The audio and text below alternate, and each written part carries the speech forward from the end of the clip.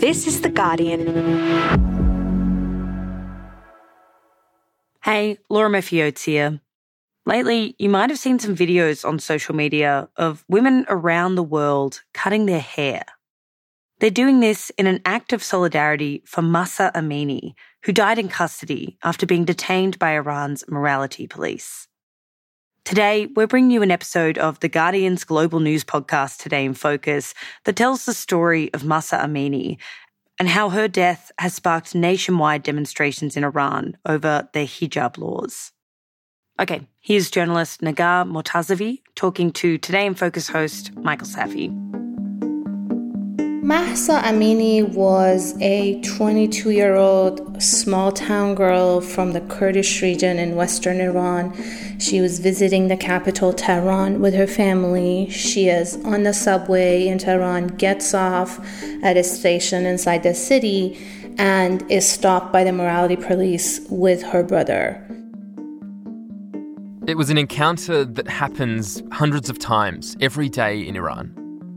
A young woman stopped by the authorities, wanting to inspect her clothes. And from there, it starts to escalate. She's then detained for supposedly not being dressed appropriately according to the mandatory hijab laws and the Islamic dress code, and she's taken to the detention center. A few hours later, she ends up in the hospital in the coma and then eventually dies. Her family says she was a healthy 22-year-old. The state maintains that she had underlying health conditions and died of a heart attack or just a sudden collapse. Her family says that she was subjected to violence, and that's the reason for her death. In cities across Iran, night after night, protesters are chanting Mahsa Amini's name and the slogan, Women, Life, Freedom. The protests are still going and spreading around the world, even as the Iranian government's response gets bloodier.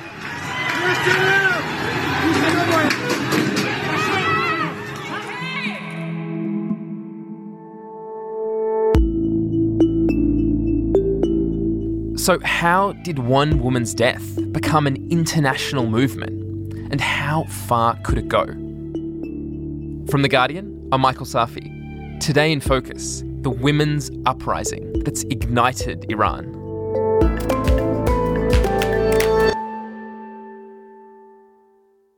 Nagar Mortazavi, you're a journalist and analyst from Iran who's now living in exile in Washington, D.C. And I'd like you to start by giving me a sense of Mahsa Amini, the kind of young woman that she was.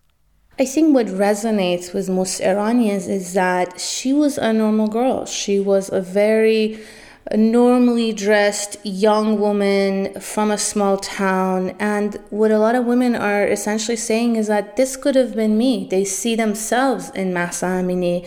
A lot of men see their own sisters in Mahsa Amini. So the solidarity with her is more about her being just such a normal girl who ended up in this circumstance that the morality police has been creating for many, many women in the past, because this piles on so many images, videos, and photos of the morality police actually committing violence against women on the street. It's essentially turned into a form of harassment against women in the public. That's why I think her image, her death, and just the simplicity of her resonates with so many people. And tell me a little bit about the morality police and why exactly they hauled Mahsa Amini into their van that day. So the morality police is part of the larger police force. They're literally called Gasht Ershad, which means guidance patrol. The patrol that is supposed to, quote unquote, guide women and men and to enforce the country's mandatory hijab law, the Islamic dress code. And over the years, many brave women have refused to be, quote-unquote, guided by this guidance patrol. They have the authority, just like the police, to detain, to arrest. They have these police vans, so they throw women in police vans, famously filling up the vans, sometimes with a lot of violence. kicking women, beating women, pulling them into the van, and then they take them to this detention center for further quote-unquote guidance.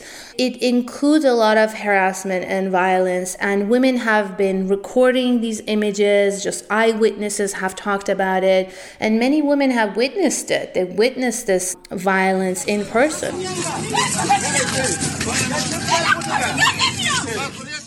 And what's incredible is that sometimes even religious women get stopped by these men. So hijabi women who observe the hijab in the private of their own home go outside wearing the same dress code, and they get stopped by this morality police because the agent didn't deem what they were wearing Islamic enough. So the limits of it have also become so subjective over the years. I even saw some religious Iranians on social media asking, what exactly was wrong with what Mahsa Amini was wearing? Now the big question is, why was she stopped, and what was so wrong about the way she was dressed that she had to essentially die for it?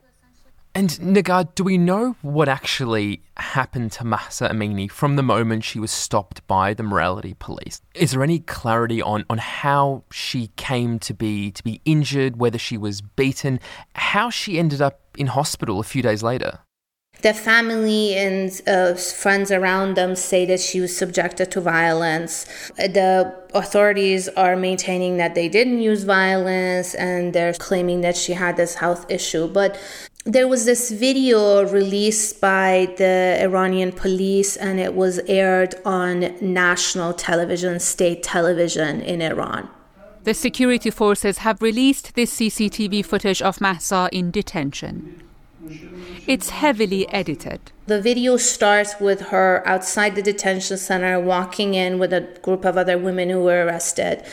And then it cuts to a scene inside the detention center. We see a few seconds of her sitting down with a group of women in this room where they're supposedly waiting to be trained or guided further by experts. And then she gets up to go talk to one of the agents, a female agent who starts, there's no audio in the video, but we just see that she starts examining her scarf in a very humiliating way that a lot of women have experienced, of how the morality police starts sort of touching your dress, explaining to you why this is too short, or it's too tight, or it's too long, or it's too colorful. And then again, the video cuts to when she's lying on the floor, and then it cuts to a moment where the emergency personnel are taking her away in a hallway. So it's these short moments that are put together with the aim of saying she was fine and she was healthy and she suddenly collapsed on her own.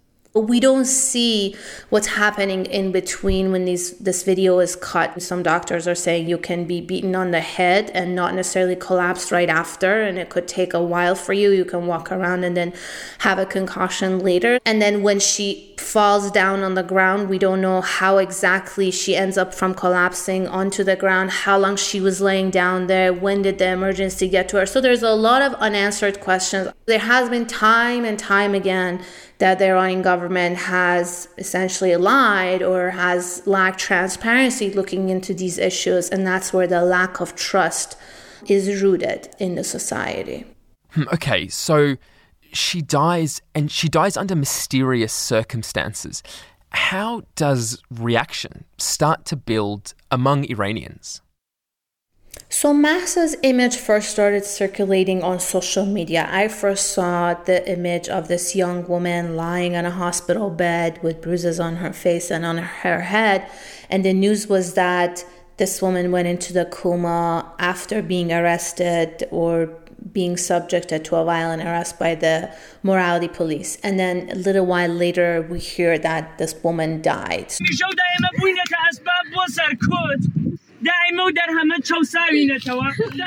So it first started by anger and the circulation of the photos and the information and hashtag on social media, and then it turned into street protest. And turned into a very, very angry street protest by these young Iranian women. A lot of women are leading these protests, but also allies, men, shoulder to shoulder. When you see the images, they're incredible. These young women without the hijab, or some throwing their scarf in the bonfires on the street, cutting their hair. All of these are very symbolic ways of showing resistance and defiance. The anger, I think, came with the state's response, immediately claiming that there was no violence, immediately putting out this edited video as quote-unquote evidence that they committed no violence and she was perfectly fine in detention, and collapsed on her own, putting pressure on her family, as they've done time and again, to not speak to the media, to not speak up, to have a very limited funeral process, to make sure the funeral doesn't turn into a protest.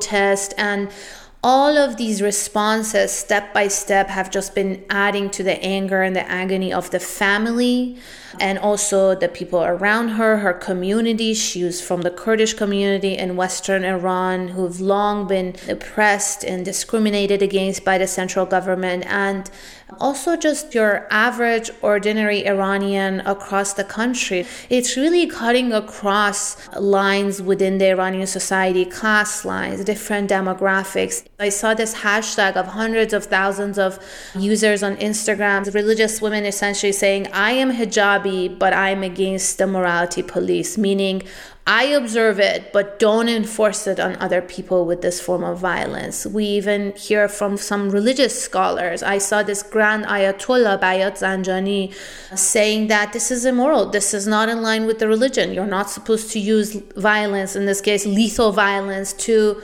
impose this dress code on people. This is supposed to be a choice.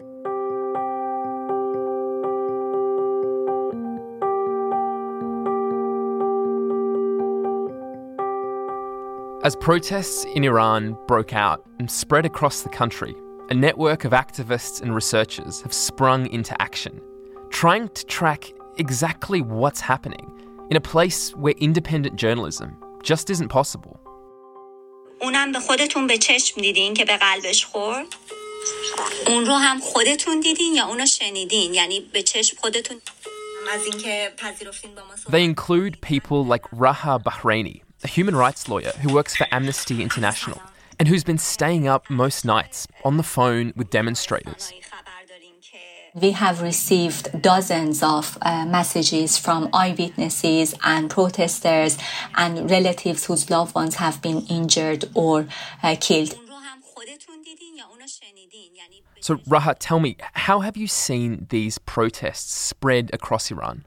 The protests initially started on the 16th of September in the city of Saqqez, the city where Mahsa and her family lived and where the funeral took place.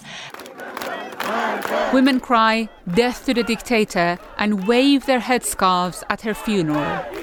The inscription on her gravestone reads that she's not dead. Her name will become a symbol and live forever. By 19th of September, the protests spread to other Kurdish-populated cities in Kurdistan province, Kermanshah province, and West Azerbaijan province.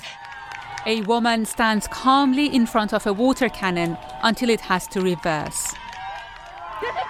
And here, a police motorbike is set on fire. The woman filming shouts, "Look, we've got nothing, but we made them run away." And Raha, as these protests have erupted and spread across Iran, how did the Iranian authorities respond? The Iranian authorities have been violently quashing protests that started peacefully in various cities across the country.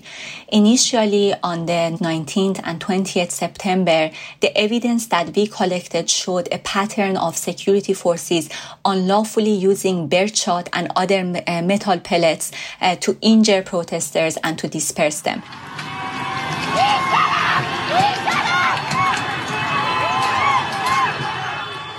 Metal pellets are completely prohibited in the use of policing because they are indiscriminatory, and as soon as they are fired, the pellets get scattered and can result in injuries all over the bodies of protesters and bystanders. We gathered evidence that showed security forces fired such metal pellets at close range against protesters, and as a result, people sustained severe injuries in their eyes. In addition, because they were fired at close range, a number of people sustained fatal injuries and sadly lost their lives. As we were trying to investigate the crackdown, the Iranian authorities began disrupting the internet and communication lines in order to cover up the crimes that were committed by Iran's security forces across the country. And Raha, how do they do that? How can they just close off the internet to a whole neighborhood or a whole city or even the entire country? The Iranian authorities have invested heavily in the internet and infrastructure in Iran in order to ensure that whenever protests erupt in the country, they shut down the internet or they disrupt the internet in the areas that unrest has emerged in order to suppress protests and prevent people from mobilizing, and also to prevent information from reaching the outside world. Internet is now shut down in large parts of Iran. Last time this happened 3 years ago, hundreds of people were killed. There are fears that more lives are at risk. The Iranian authorities are also heavily using security cameras to identify those who have taken part in the protests.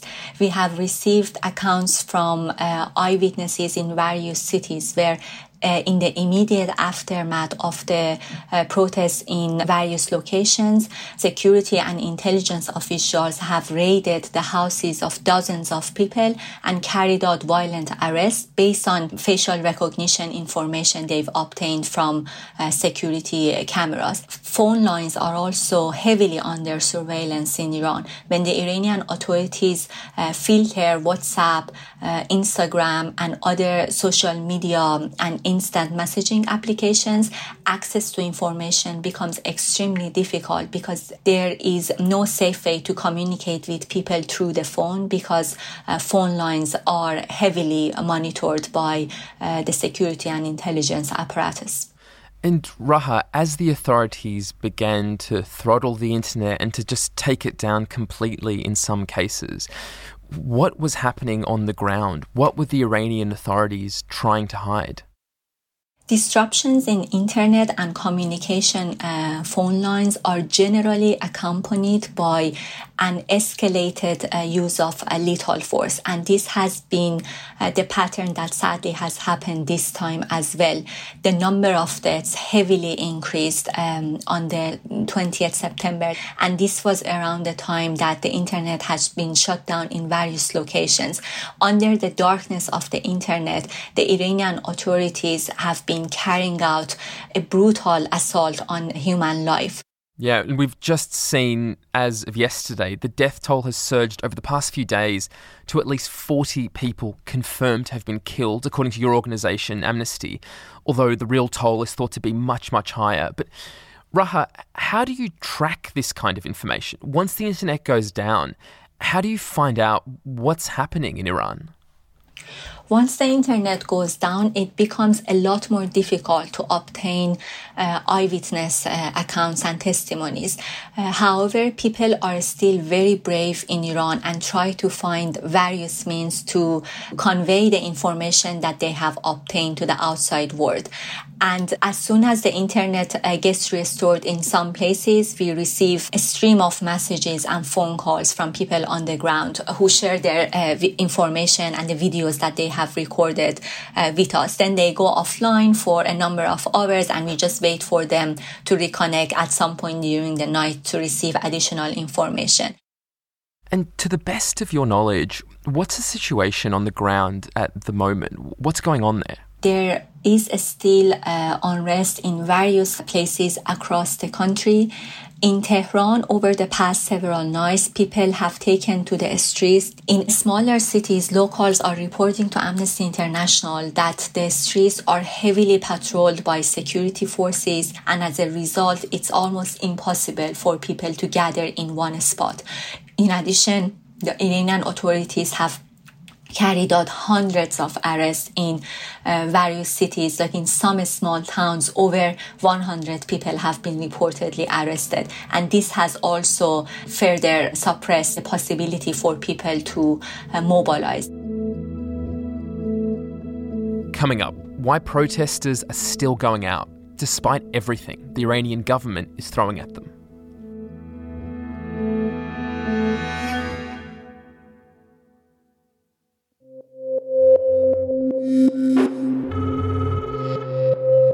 It starts the same way. Can I tell you a secret? It would start off with a random girl and just say, "Hey, hun, I'm going to tell you some secret now.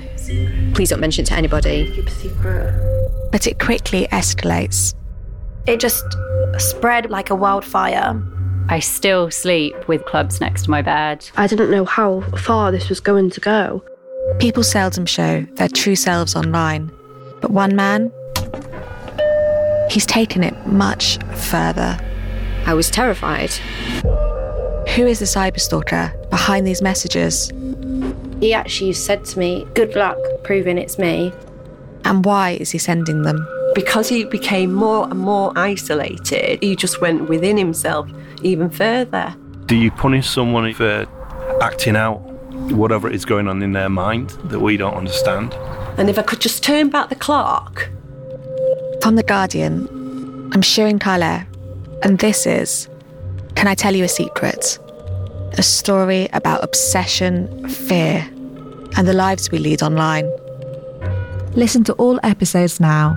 Search for Can I Tell You a Secret wherever you get your podcasts and hit subscribe.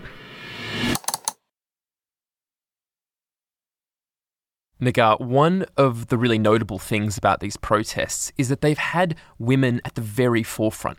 And you told me earlier about the mandatory hijab law, but I want to understand, what are some of the other issues that women are raising out there in the streets? So the Islamic Republic has laws that are rooted some in Islamic beliefs, mainly starting with the mandatory hijab, which is the most visible one. There's also a lot of discrimination in other areas, in family law, in marriage, in child custody. Women need all kinds of permissions from males in their family, either the father if they're unmarried or their husband if they're married, on where they can work, where they can live, if they can travel outside the country, the custody of their children, in inheritance. So it's also very much rooted in patriarchy. We sometimes forget that this is not necessarily only religion, but also patriarchy, a combination of years and years and centuries of these deeply rooted patriarchal and also religious beliefs that have created this complex system of discriminatory laws against women. Although Iranian women have made a lot of progress over the years and over the decades, they have worked so much harder than their male counterparts. At some point, the number of Iranians getting into universities across Iran was more than men. It was around 60 to 40 or 50 something, because they tried harder. And at some point, the government was creating these quotas for men in universities to make sure that more women don't get into certain male-dominated fields, cutting women out. Wow, they had to actually put in quotas just to make sure that there were enough men at university. In certain fields deemed more masculine, yes, and women have made a lot of progress. They are now business leaders, business owners. They've made progress in various positions in politics, in society, in the civil society. But they have to work very hard, much harder than their male counterpart, to be able to make progress. There is also a vibrant women's rights movement. There has been over the decades. Women have been fighting for their rights and for equality for about 100 years. So it's been an ongoing struggle, and they have made some progress. And I think where Iranian women are right now, and also the bravery and the courage and the maturity that they're demanding for their rights, for dignity, for equality, is just incredible. But then there's also a lot of glass ceilings above their head, and there's a lot of limitations that have held them back. And we've just heard from Raha about what's happening on the ground, the way these protests have spread from 1 or 2 Iranian cities to now up to 80 across the country. And I'm wondering why you think Mahsa Amini's death, which is by no means the only death in custody in Iran, has snowballed to become this enormous movement. Well, we have to remember that protests were sparked by the death of Mahsa Amini, and with the slogans against the morality police and the mandatory hijab. But there's also very radical slogans being chanted against the entirety of the government and the state and the political system, the political elite, because there's a lot of underlying grievances, political, economic, social, cultural, that have been building up by the young generation. Iranian economy is in very bad shape, in part due to US sanctions, but also due to a lot of corruption and mismanagement inside the country. It's just layers and layers of anger piling up, and by the young generation who doesn't see a lot of prospect. They don't see prospects as far as the economy. There's a lot of unemployment. Even elections are not really seen as a path for change by people. So the avenues for change have just been so narrowed or non-existent that people just see the street as a way to show their anger and show their defiance and their demand. And I think what's significant is because you have part of the religious community joining in, you have some religious scholars even speaking up, and now you have these debates. I saw 3 or 4 very interesting debates on Iranian state television, which was unprecedented, of people actually going on TV debating the very existence of the morality police. A large political party was calling for the abolishing of the morality police and the mandatory hijab law. So I'm hoping that this would be a turning point and a wake-up call, essentially, for the authorities. Nigar, on the one hand, it's surprising that in a society where people have so much to be frustrated about, it's the death of this one young woman that sparks these massive protests. But on the other hand, you've painted us this picture of a country where women are highly educated, where they fill the workforce, where there's this vibrant women's movement, and it's constantly rubbing up against these incredibly harsh restrictions, including on the way that they dress. And so maybe in that way, we shouldn't be surprised that what's set things off, some of the most significant protests in Iran for decades, is the death in custody of a woman, of Mahsa Amini.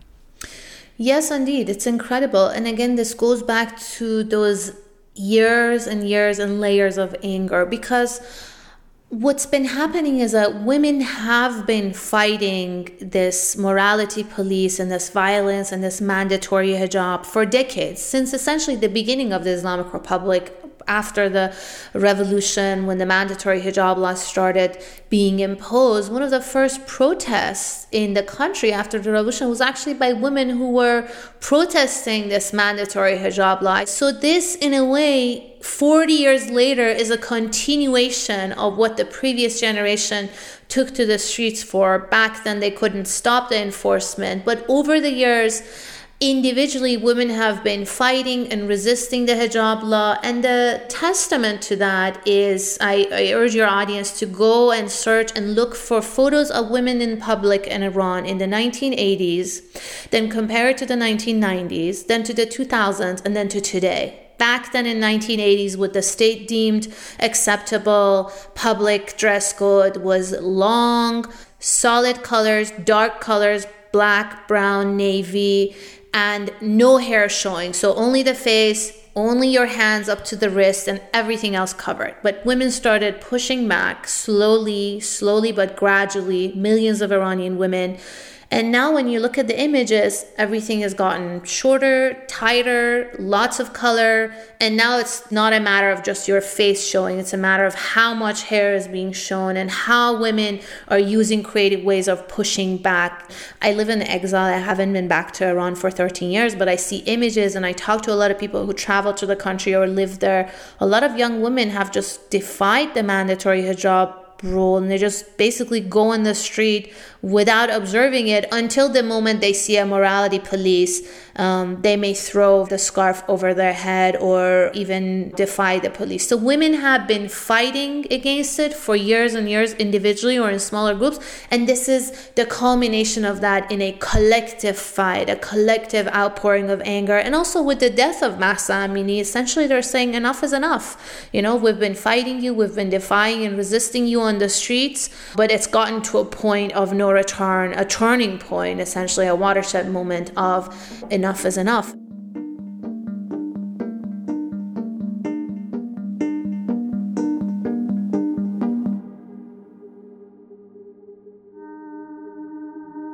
That was Negar Mortazavi talking to Today in Focus host Michael Safie.